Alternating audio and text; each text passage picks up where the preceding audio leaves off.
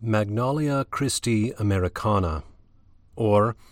The Ecclesiastical History of New England, from its first planting in the year 1620 unto the year of our Lord 1698, by Cotton Mather. Book 1, Antiquities, continued. Chapter 2, Primordia, or The Voyage to New England, which produced the first settlement of New Plymouth, with an account of many remarkable and memorable providences relating to that voyage. A number of devout and serious Christians in the English nation, finding the reformation of the Church in that nation, according to the Word of God and the design of many among the first reformers, to labor under a sort of hopeless retardation, they did, in the year 1602, in the north of England, enter into a covenant, wherein, expressing themselves desirous not only to attend the worship of our Lord Jesus Christ, with a freedom from human inventions and additions, but also to enjoy all the evangelical institutions of that worship, they did, like those Macedonians, that are therefore by the Apostle Paul commended, give themselves up first unto God, and then to one another. These pious people, finding that their brethren and neighbors in the Church of England, as then established by law, took offense at these their endeavors after a scriptural reformation, and being loath to live in the continual vexations which they felt arising from their nonconformity to things which their consciences accounted superstitious and unwarrantable, they peaceably and willingly embraced a banishment into the Netherlands, where they settled at the city of Leyden about 7 or 8 years after their first combination. And now in that city this people sojourned, an holy church of the blessed Jesus, for several years under the pastoral care of Mr. John Robinson, who had for his help in the government of the church a most wise, grave, good man, Mr. William Brewster, the ruling elder. Indeed, Mr. John Robinson had been in his younger time, as very good fruit hath sometimes been before age hath ripened it, soured with the principles of the most rigid separation, in the maintaining whereof he composed and published some little treatises, and in the management of the controversy made no scruple to call the incomparable Dr. Ames himself Dr. Amiss for opposing such a degree of separation. But this worthy man suffered himself at length to be so far convinced by his learned antagonist that with a most ingenious retraction he afterwards writ a little book to prove the lawfulness of one thing, which his mistaken zeal had formerly impugned several years, even till 1625, and about the 50th year of his own age, continued he a blessing unto the whole Church of God, and at last, when he died, he left behind him in his immortal writings a name very much embalmed among the people that are best able to judge of merit, and even among such as about the matters of church discipline were not of his persuasion. Of such an eminent character was he, while he lived, that when Arminianism so much prevailed, as it then did in the Low Countries, those famous divines, Polyander and Festus Homius, employed this our learned Robinson to dispute publicly in the University of Leyden against Episcopius, and the other champions of that grand choke weed of true Christianity. And when he died, not only the university and ministers of the city accompanied him to his grave, with all their accustomed solemnities, but some of the chief among them, with sorrowful resentments and expressions, affirmed that all the churches of our Lord Jesus Christ had sustained a great loss by the death of this worthy man. The English church had not been very long at Leyden before they found themselves encountered with many inconveniences. They felt that they were neither for health, nor purse, nor language well accommodated. But the concern which they most of all had was for their posterity. They saw that whatever banks the Dutch had against the inroads of the sea, they had not sufficient ones against a flood of manifold profaneness. They could not, with 10 years' endeavor, bring their neighbors particularly to any suitable observation of the Lord's day, without which they knew that all practical religion must wither miserably. They beheld some of their children, by the temptations of the place, were especially given in the licentious ways of many young people, drawn into dangerous extravagancies. Moreover, they were very loath to lose their interest in the English nation, but were desirous rather to enlarge their king's dominions. They found themselves also under a very strong disposition of zeal to attempt the establishment of congregational churches in the remote parts of the world, where they hoped they should be reached by the royal influence of their prince, in whose allegiance they chose to live and die, at the same time likewise hoping that the ecclesiastics, who had thus driven them out of the kingdom into a new world, for nothing in the world but their nonconformity to certain rites, by the imposers confessed indifferent, would be ashamed ever to persecute them with any further molestations at the distance of 1,000 leagues.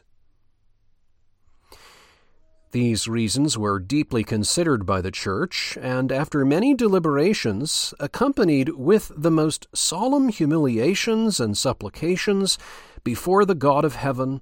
they took up a resolution, under the conduct of heaven, to remove into America, the opened regions whereof had now filled all Europe with reports.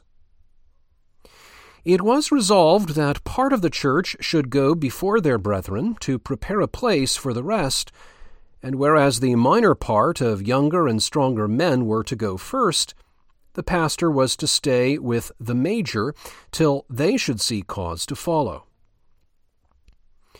Nor was there any occasion for this resolve in any weariness which the states of Holland had of their company, as was basely whispered by their adversaries. Therein, like those who of old assigned the same cause for the departure of the Israelites out of Egypt, for the magistrates of Leyden in their court, reproving the Walloons, gave this testimony for our English, quote, "These have lived now 10 years among us, and yet we never had any accusation against any one of them, whereas your quarrels are continual." End quote. These good people were now satisfied. They had as plain a command of heaven to attempt a removal as ever their father Abraham had for his leaving the Chaldean territories, and it was nothing but such a satisfaction that could have carried them through such, otherwise insuperable difficulties as they met withal. But in this removal the terminus ad quem was not yet resolved upon. The country of Guiana flattered them with the promises of a perpetual spring and 1,000 other comfortable entertainments. But the probable disagreement of so torrid a climate unto English bodies, and the more dangerous vicinity of the Spaniards to that climate, were considerations which made them fear that country would be too hot for them. They rather propounded some country bordering upon Virginia, and unto this purpose they sent over agents into England, who so far treated not only with the Virginia Company, but with several great persons about the court, unto whom they made evident their agreement with the French Reformed churches in all things whatsoever, except in a few small accidental points, that at last, after many tedious delays, and after the loss of many friends and hopes in those delays, they obtained a patent for a quiet settlement in those territories, and the Archbishop of Canterbury himself, gave them some expectations that they should never be disturbed in that exercise of religion at which they aimed in their settlement. Yea, when Sir Robert Nanton, the principal Secretary of State unto King James, moved his Majesty to give way, quote, that such a people might enjoy their liberty of conscience under his gracious protection in America, where they would endeavor the advancement of his Majesty's dominions and the enlargement of the interests of the gospel, end quote, the king said it was a good and honest motion. All this notwithstanding, they never made use of that patent, but being informed of New England, thither they diverted their design, thereto induced by sundry reasons, but particularly by this, that the coast, being extremely well circumstanced for fishing,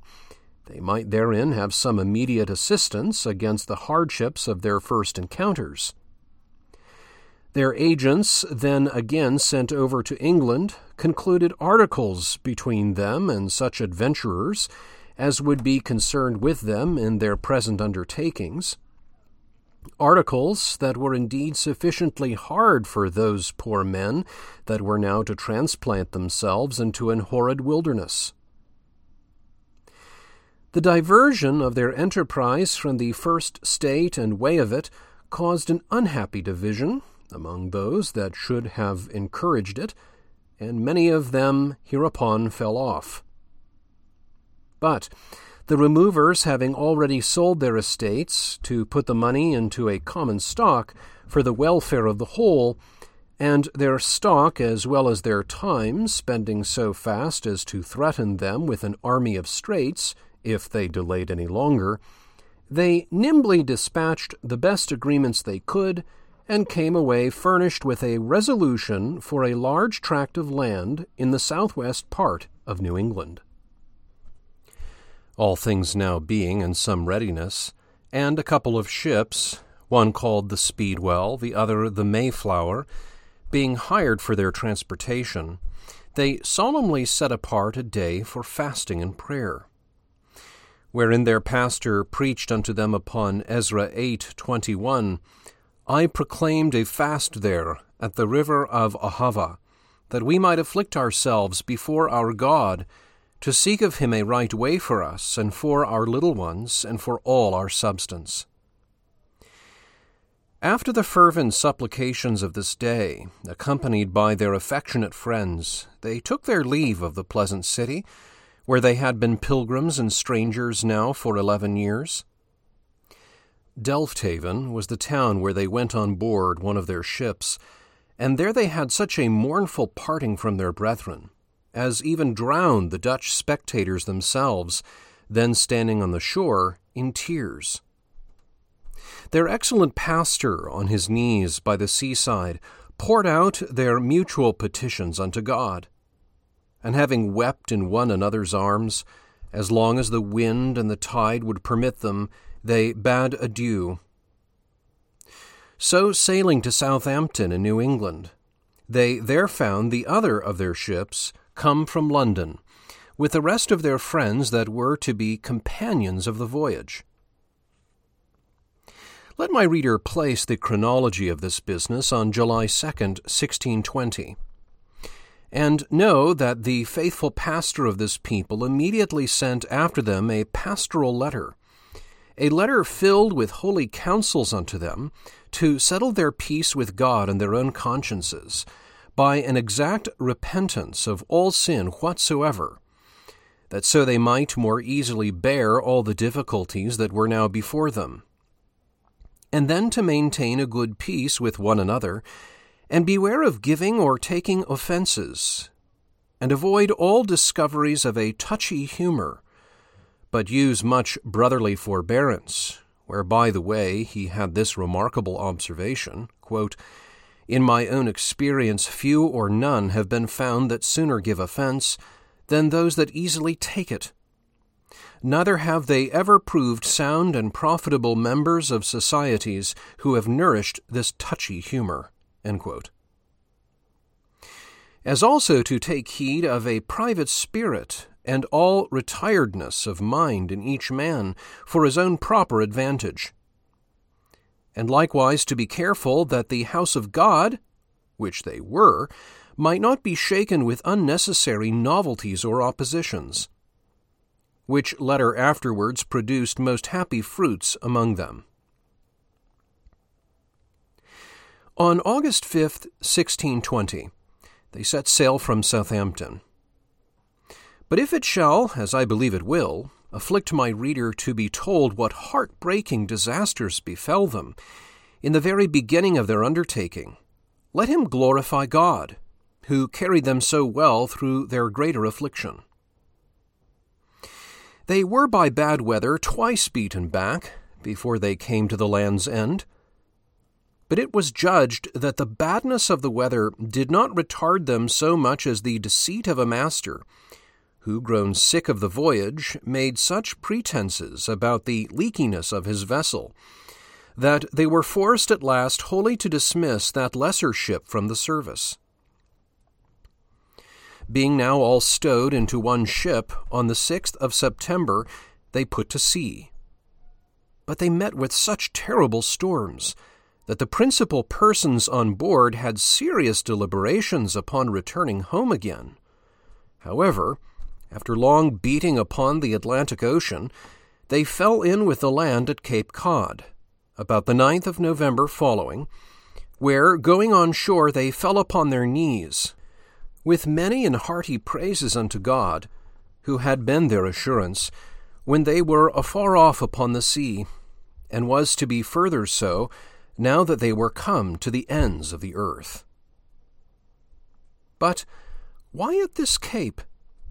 Here was not the port which they intended. This was not the land for which they had provided. There was indeed a most wonderful providence of God over a pious and a praying people in this disappointment. The most crooked way that ever was gone, even that of Israel's peregrination through the wilderness, may be called a right way. Such was the way of this little Israel, now going into a wilderness. Their design was to have sat down somewhere about Hudson's River, but some of their neighbors in Holland, having a mind themselves to settle a plantation there, secretly and sinfully contracted with the master of the ship, employed for the transportation of these our English exiles, by a more northerly course, to put a trick upon them.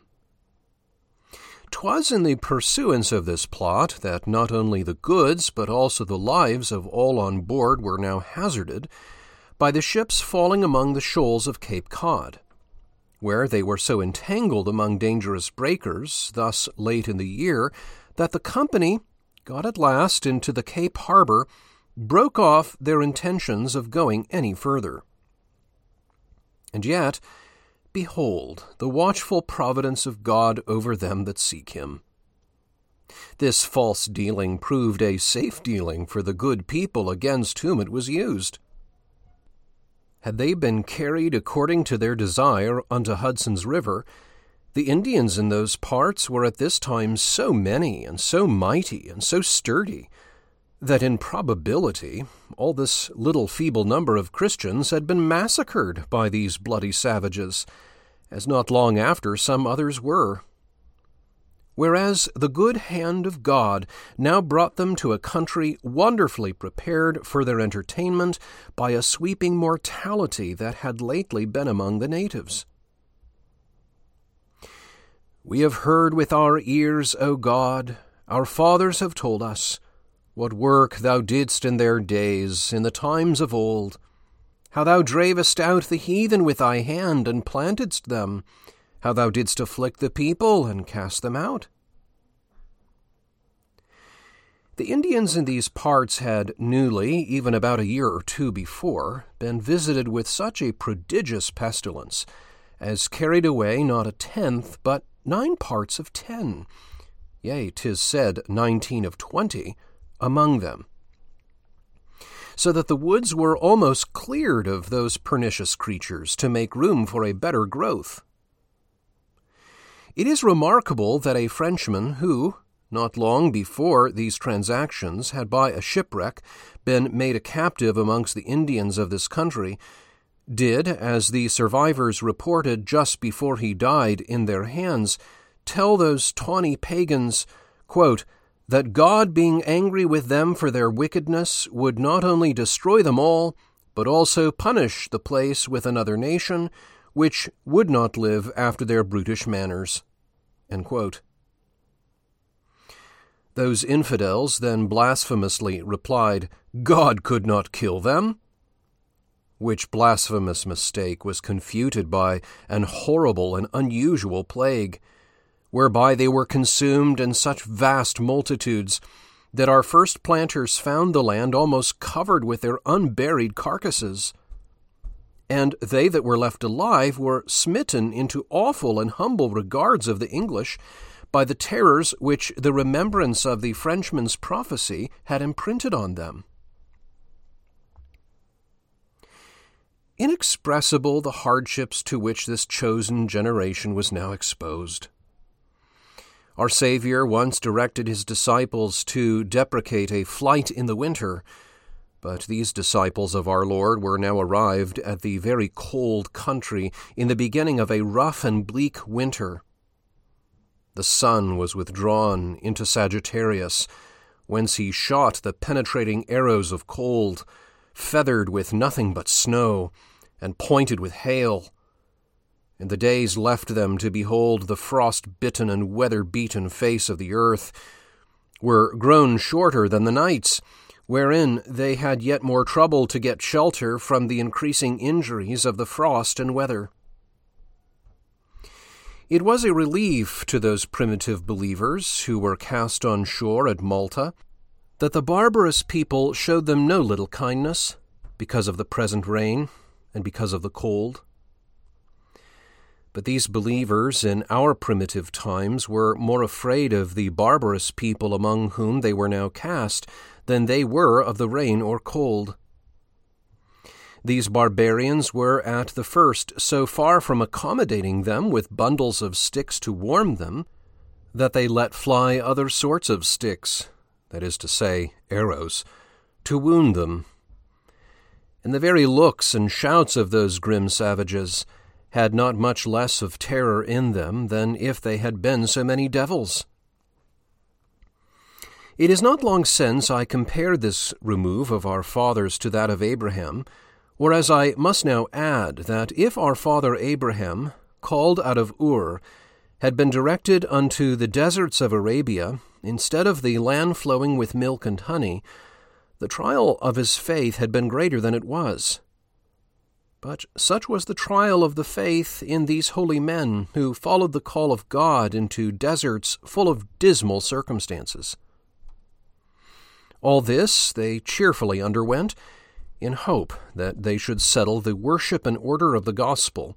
and the kingdom of our Lord Jesus Christ in these regions, and that thus enlarging the dominion they should thereby so merit the protection of the crown of England as to be never abandoned unto any further persecutions from any party of their fellow subjects for their conscientious regards unto the Reformation. Their proposal was exiguam sedem sacris, litusque rogamus, innocuum, et cunctis daque aurumque patentem. That is, we ask a shrine for faith and simple prayer, freedom's sweet waters and untainted air. Finding at their first arrival that what other powers they had were made useless by the undesigned place of their arrival, they did, as the light of nature itself directed them, immediately in the harbor sign an instrument as a foundation of their future and needful government, wherein, declaring themselves the loyal subjects of the crown of England, they did combine into a body politic, and solemnly engage submission and obedience to the laws, ordinances, acts, constitutions, and officers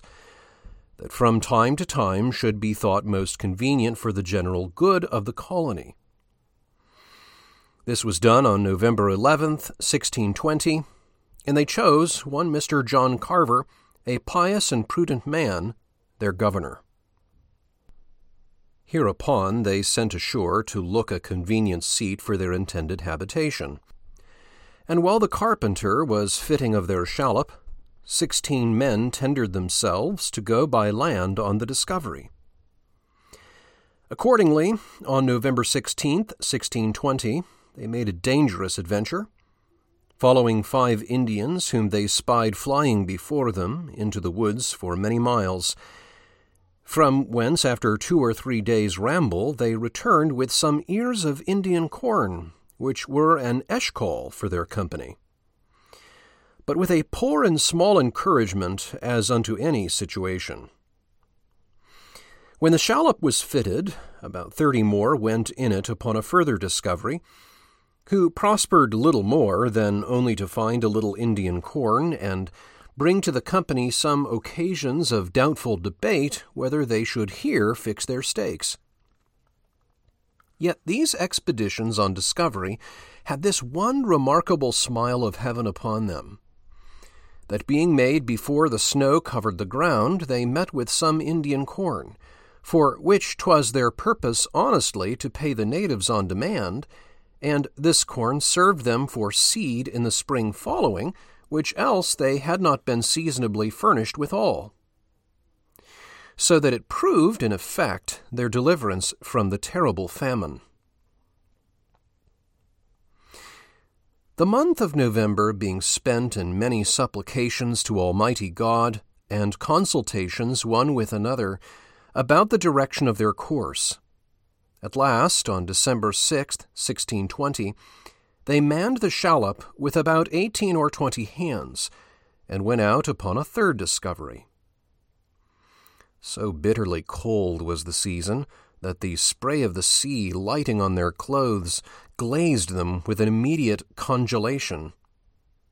Yet they kept cruising about the bay of Cape Cod, and that night they got safe down the bottom of the bay. There they landed, and there they tarried that night.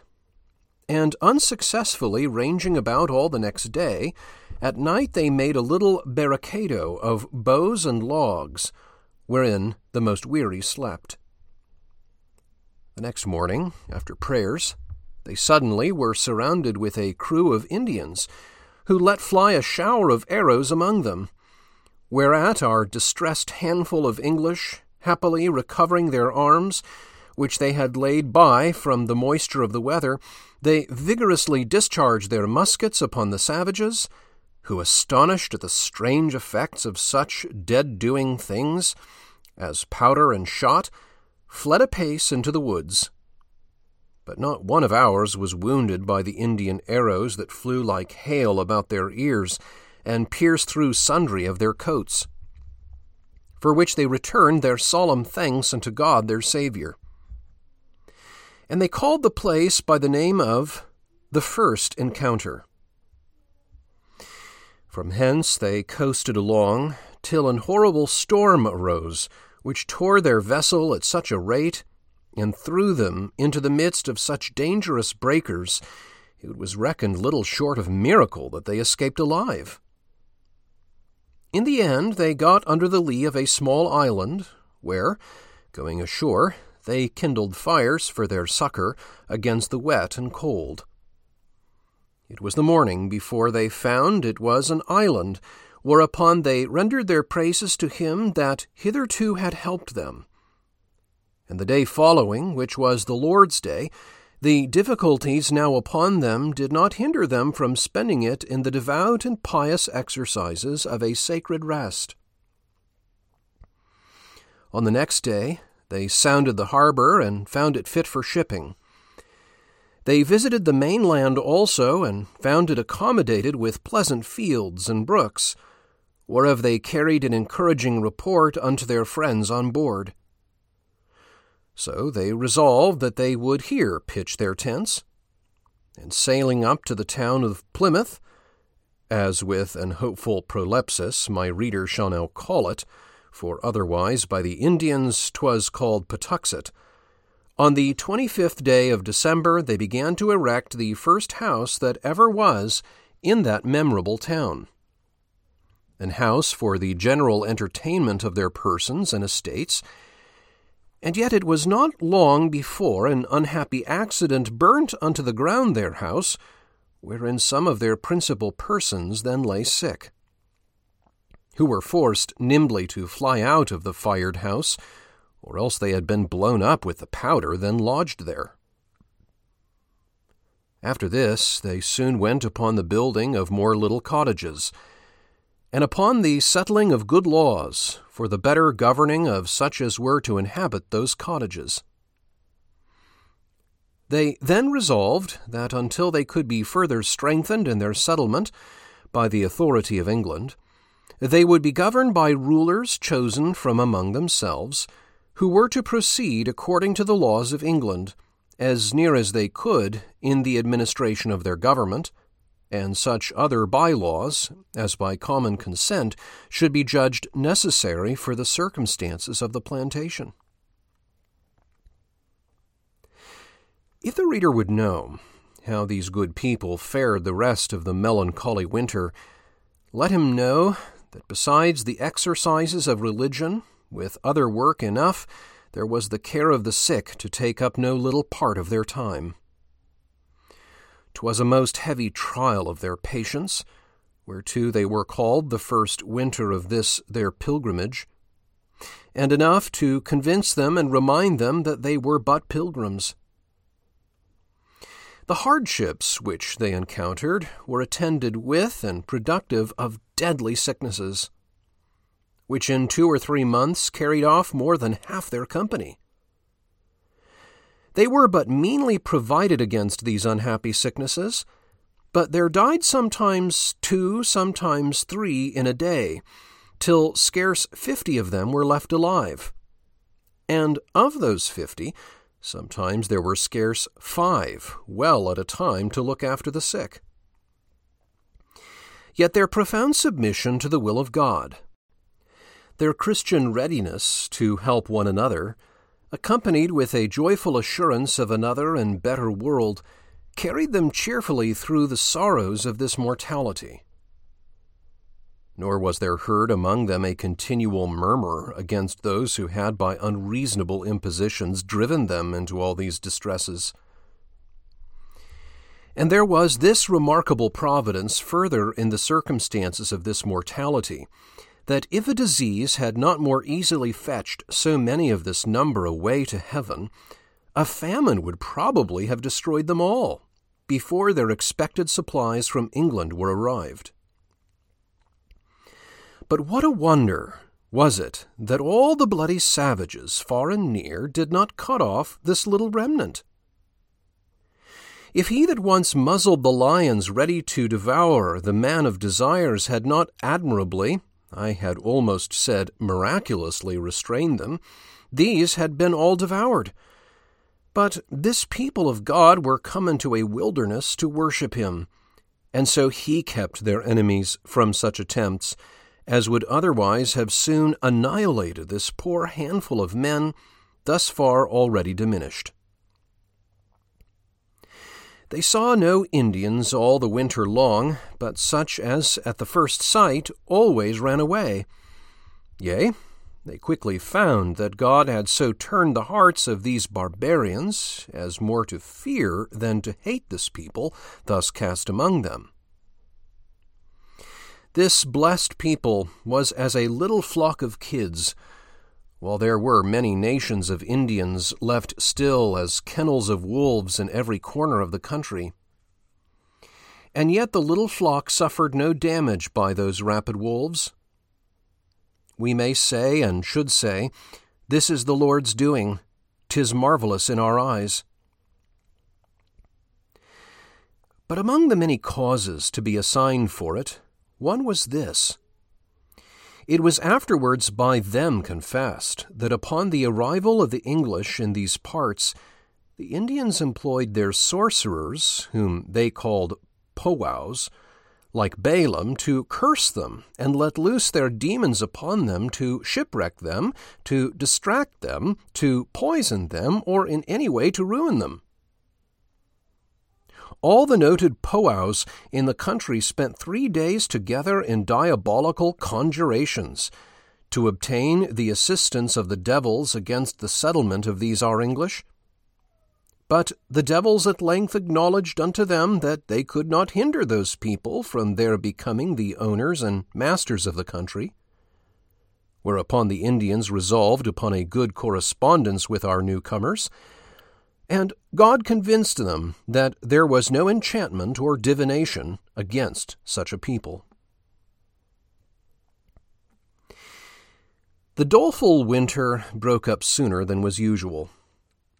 but our crippled planters were not more comforted with the early advance of the spring than they were surprised with the appearance of 2 Indians, who in broken English bade them, "Welcome, Englishmen." It seems that one of these Indians had been in the eastern parts of New England, acquainted with some of the English vessels that had been formerly fishing there, but the other of the Indians,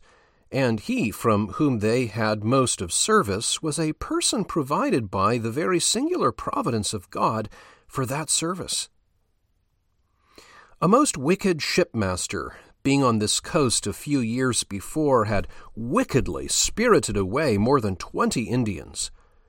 whom, having enticed them aboard, he presently stowed them under hatches and carried them away to the Straits,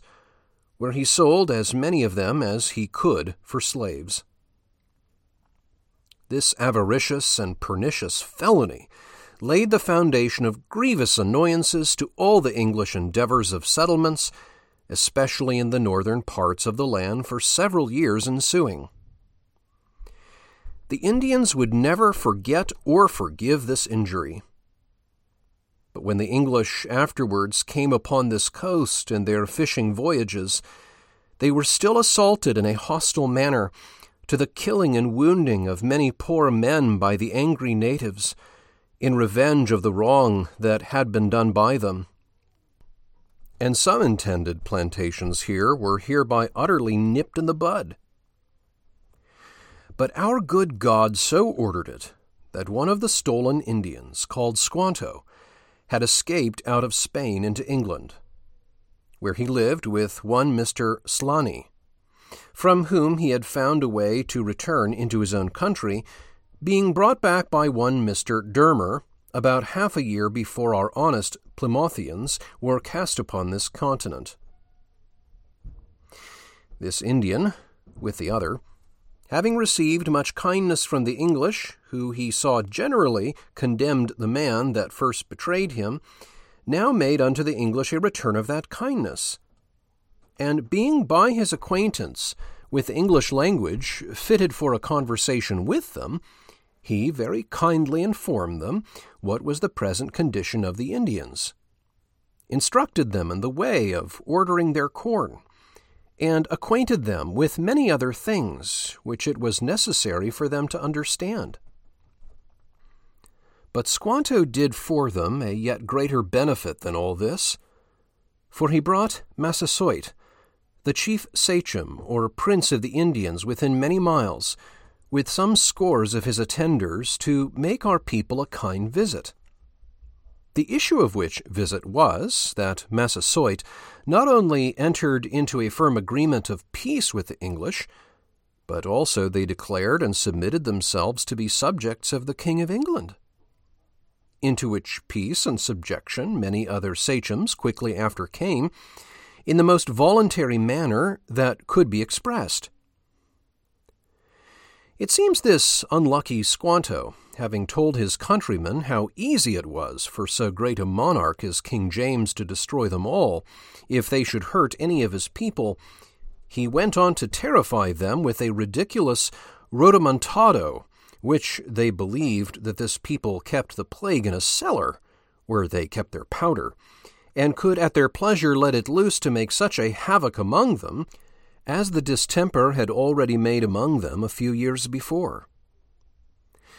Thus was the tongue of a dog made useful to a feeble and sickly Lazarus. Moreover, our English guns, especially the great ones, made a formidable report among these ignorant Indians, and the hopes of enjoying some defense by the English against the potent nation of Narragansett Indians, now at war with these, made them yet more to court our friendship. This very strange disposition of things was extremely advantageous to our distressed planters, and who sees not herein the special providence of God, who disposeth all? This audio recording was read by Michael Ives. I hope you found it enlightening and edifying. Visit westportexperiment.com for more audio resources and where I write about parish missions, the care of souls, and all things Reformed.